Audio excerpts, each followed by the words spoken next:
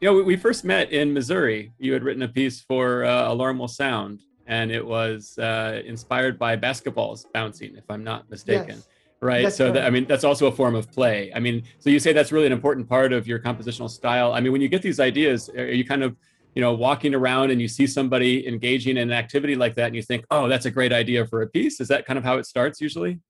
Yeah, but that means there are just too many inspiration because basically your life is full of inspiration because you see anything that could be music. So I actually the selection and then thinking about what the meaning is exactly, like what the basketball could mean to lots of people, and then how is it related to other things.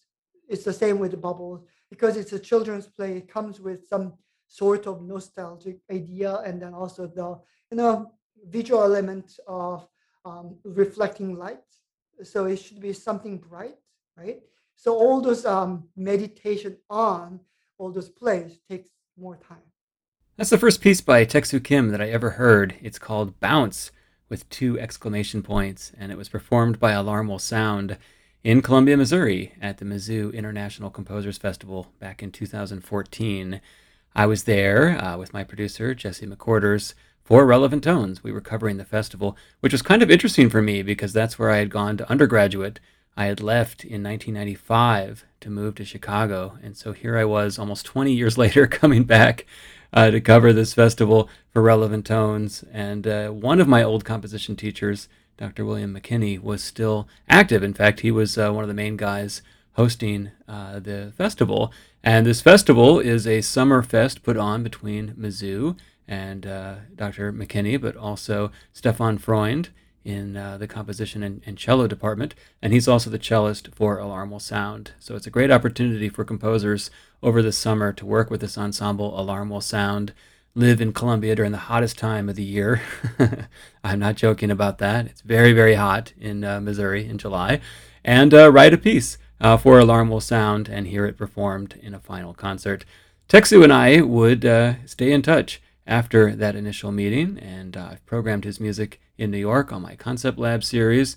And well, we've just stayed in touch. And I talked to him recently because I'm doing a bunch of lectures for the Grant Park Music Festival this summer, and Teksu has a piece that they're performing. So we were talking about that, and I thought, hey, we should do a Relevant Tones episode as well. So it was really fun to catch up with Teksu. I'm excited to feature some of his music, some I had heard before, and some new pieces as well.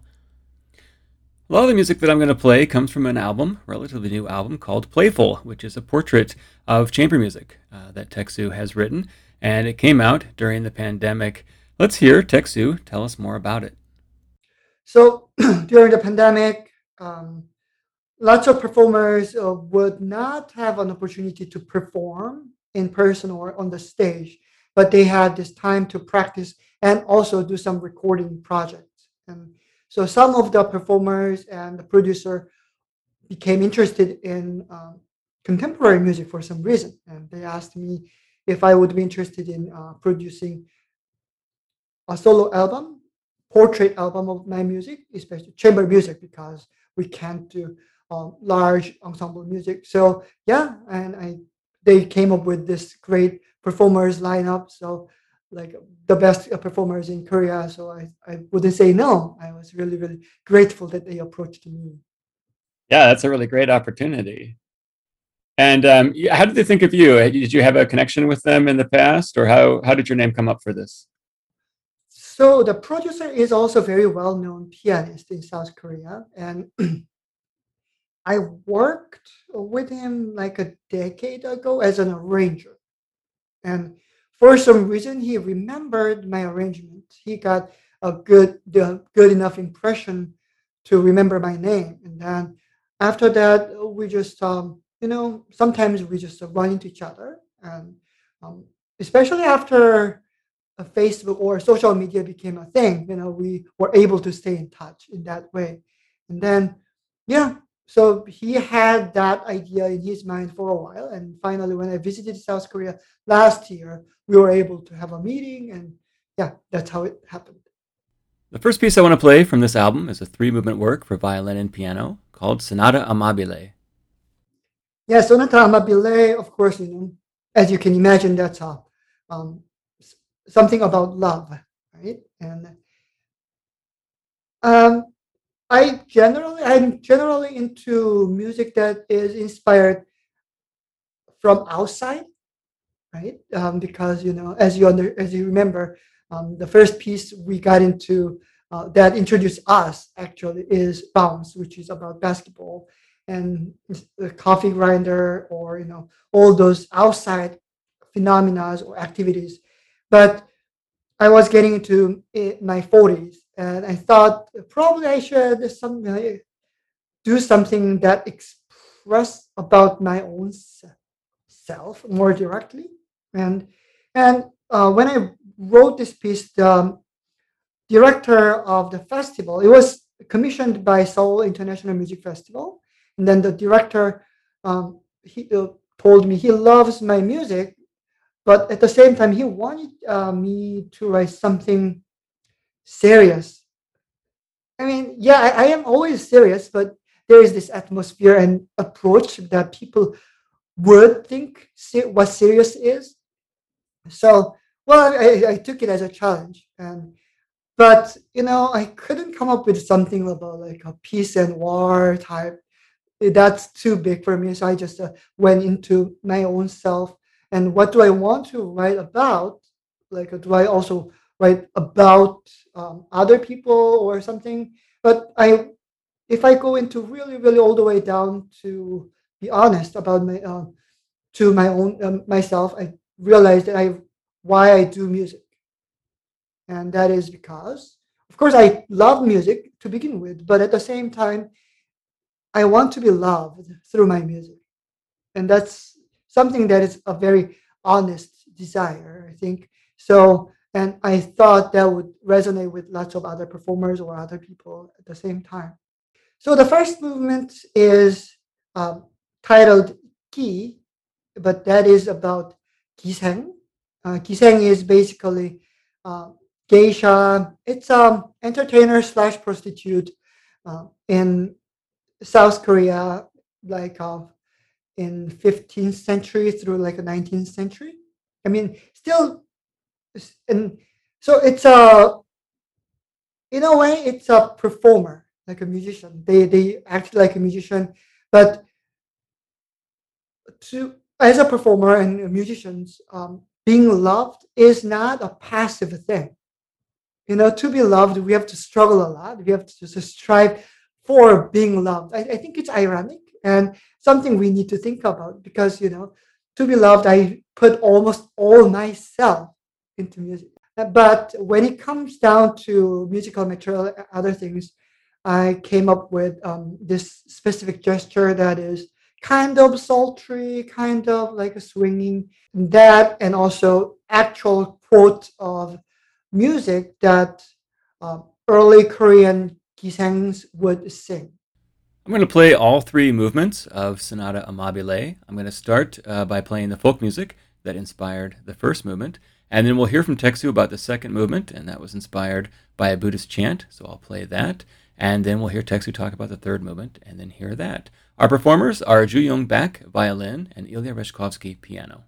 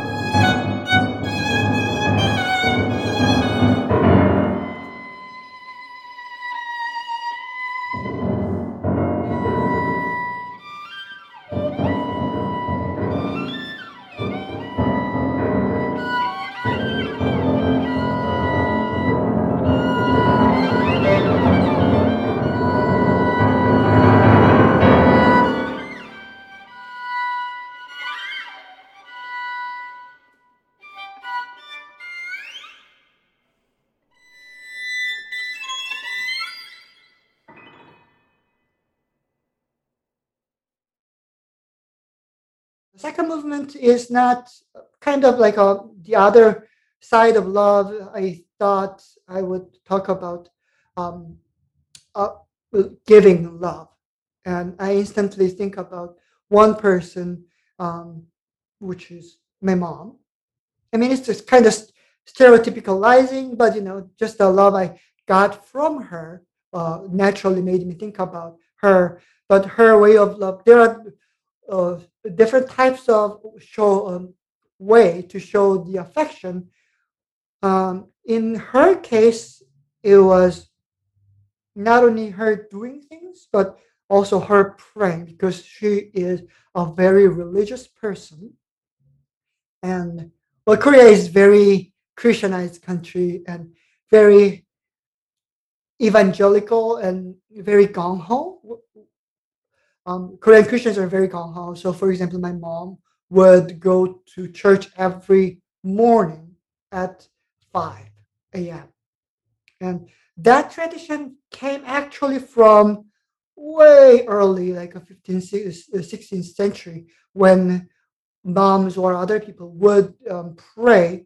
Either they go to temple or a bottle of water, and then they just pray in the morning, like early in the morning, praying for the well-being of the family, especially their children. So I incorporated two different um, relevant rituals. One is a Buddhist prayer, wishing a well-being, and also shamanistic rite. Even though my mom is Christian, I wanted to just decontextualize everything. So I set the stage in somewhere like a 17th, 18th century in Korea.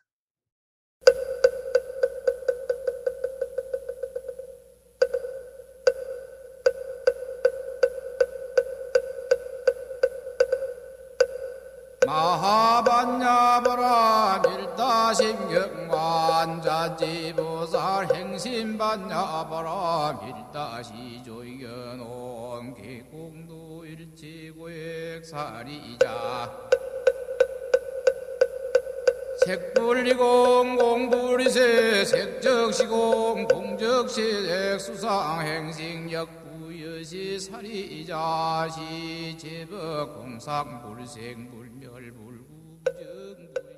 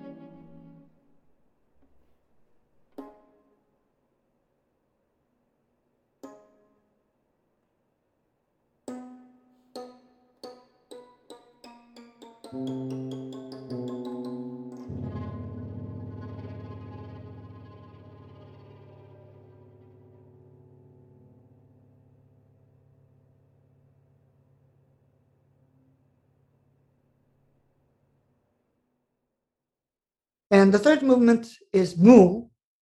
That's about the shaman. And it's a love, but like shamans are also female in Korea, mostly. Um, and they have to go through this particular ritual to be a shaman, but it's not themselves who wanted to be shamans.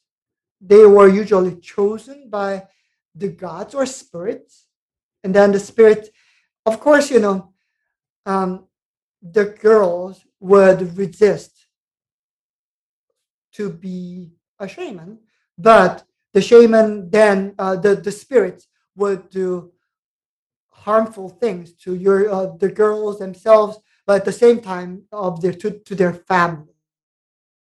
Somebody gets sick, and somebody get like crazy, and then eventually they surrender to the spirits, and then they go through this particular ritual called nerimgut, which means a ritual of accepting. So I used lots of musical elements from the ritual as well, and um, lots of fights between the violin and piano. And at the same time, eventually they become one. And like a psychedelic music I wanted to write. And I have some psychedelic slash, um, I don't know, spiritual experience when I was young because I was forced, or I mean, I was in my church which I attended when I was young. Um, they were very spiritual, and then they always put people into their psychedelic moments. So that was also very personal experiences that are translated to music.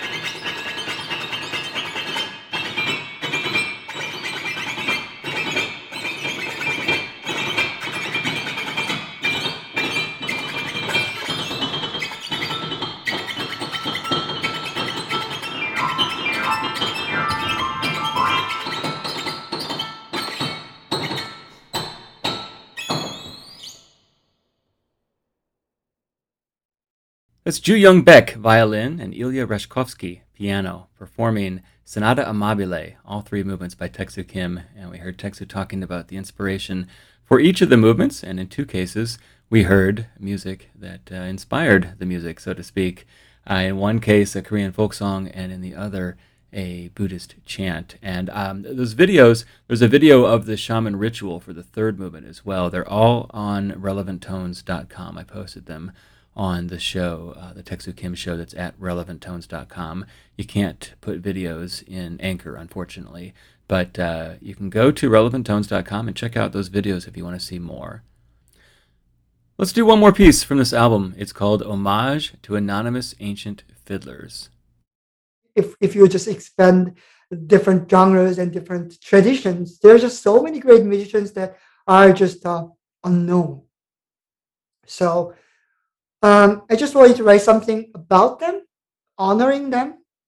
And so, yeah, that's how I got the idea of writing this piece. So I was envisioning like a virtuosic folk fiddlers. That was what I was getting. And then I combined different traditions, like East European traditions, in that the two violins are slightly tuned differently. Like one is a quarter tone or a sixth tone lower than the other. And also lots of virtuosic techniques, like in even classical style, in different styles, so that they can just to show off as much as they want to. So yeah, that was the idea. And at the same time, it's about us. We all struggle very hard to survive as musicians, and I think it's worth celebrating.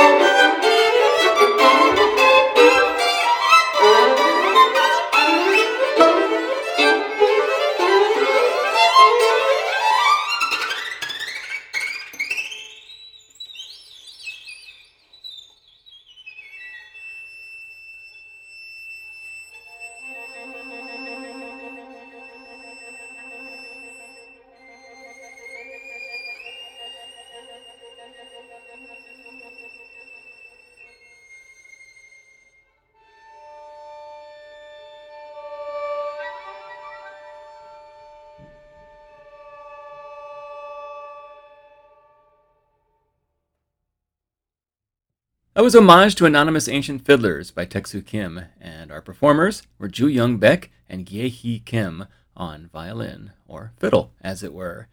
I have time for one more piece, and I'm going to go with the piece that will be featured, or by the time you listen to this may have already been featured, on the Grant Park Music Festival, and that's Blow Fly Pop. So we'll hear Teksu Kim, we'll go back to Zoomland and hear Teksu talk about that piece, and then we'll hear it to close out the program. This recording is by the Korean Symphony Orchestra. Relevant Tones has been sponsored by Access Contemporary Music, a nonprofit organization with the mission of bringing musical creativity to life every day. Find out more at acmusic.org, and 300 some odd shows are archived at relevanttones.com. For Relevant Tones, I'm Seth Bosted. Thanks so much for listening. The title of the piece is Blow, Fly, Pop with 2 exclamation points. It's about bubble blowing. I am one of the things I'm into is music that is inspired by play, like a children's play or something very simple and everyday life inspired. And this is bubble blowing. So blow is, blowing part, and then the bubble flies, and then the bubble pops. Basically, the life of bubbles. Um, and so, yeah, I incorporated like the sound of it, how it looks, and I translated how it looks and feels to music. And I used some actual toys as a visual element. Oh, nice. So, I mean, it sounds like the structure of the piece is kind of being generated by, like you said, the life cycle of a bubble. I mean, you feel it expanding, expanding, expanding, pop, and then it starts over again. Is that kind of how the piece works? Um, Similar. It definitely begins with the blowing part. So lots of performers will have actually small transparent cup with water in it, and then they will actually blow water, blow with the straws into it, so that that is a visual part, but also people can hear the sound because a lot of people doing it. So like a warbly sound, and then from there the music emerges. And then lots of like flashy passages coming in later, basically showing the fly part, and at the same time, um, there is this plastic poster that a lot of East Asian countries use as pencil board. They're like posters, but they're just like this, just a small cover or something.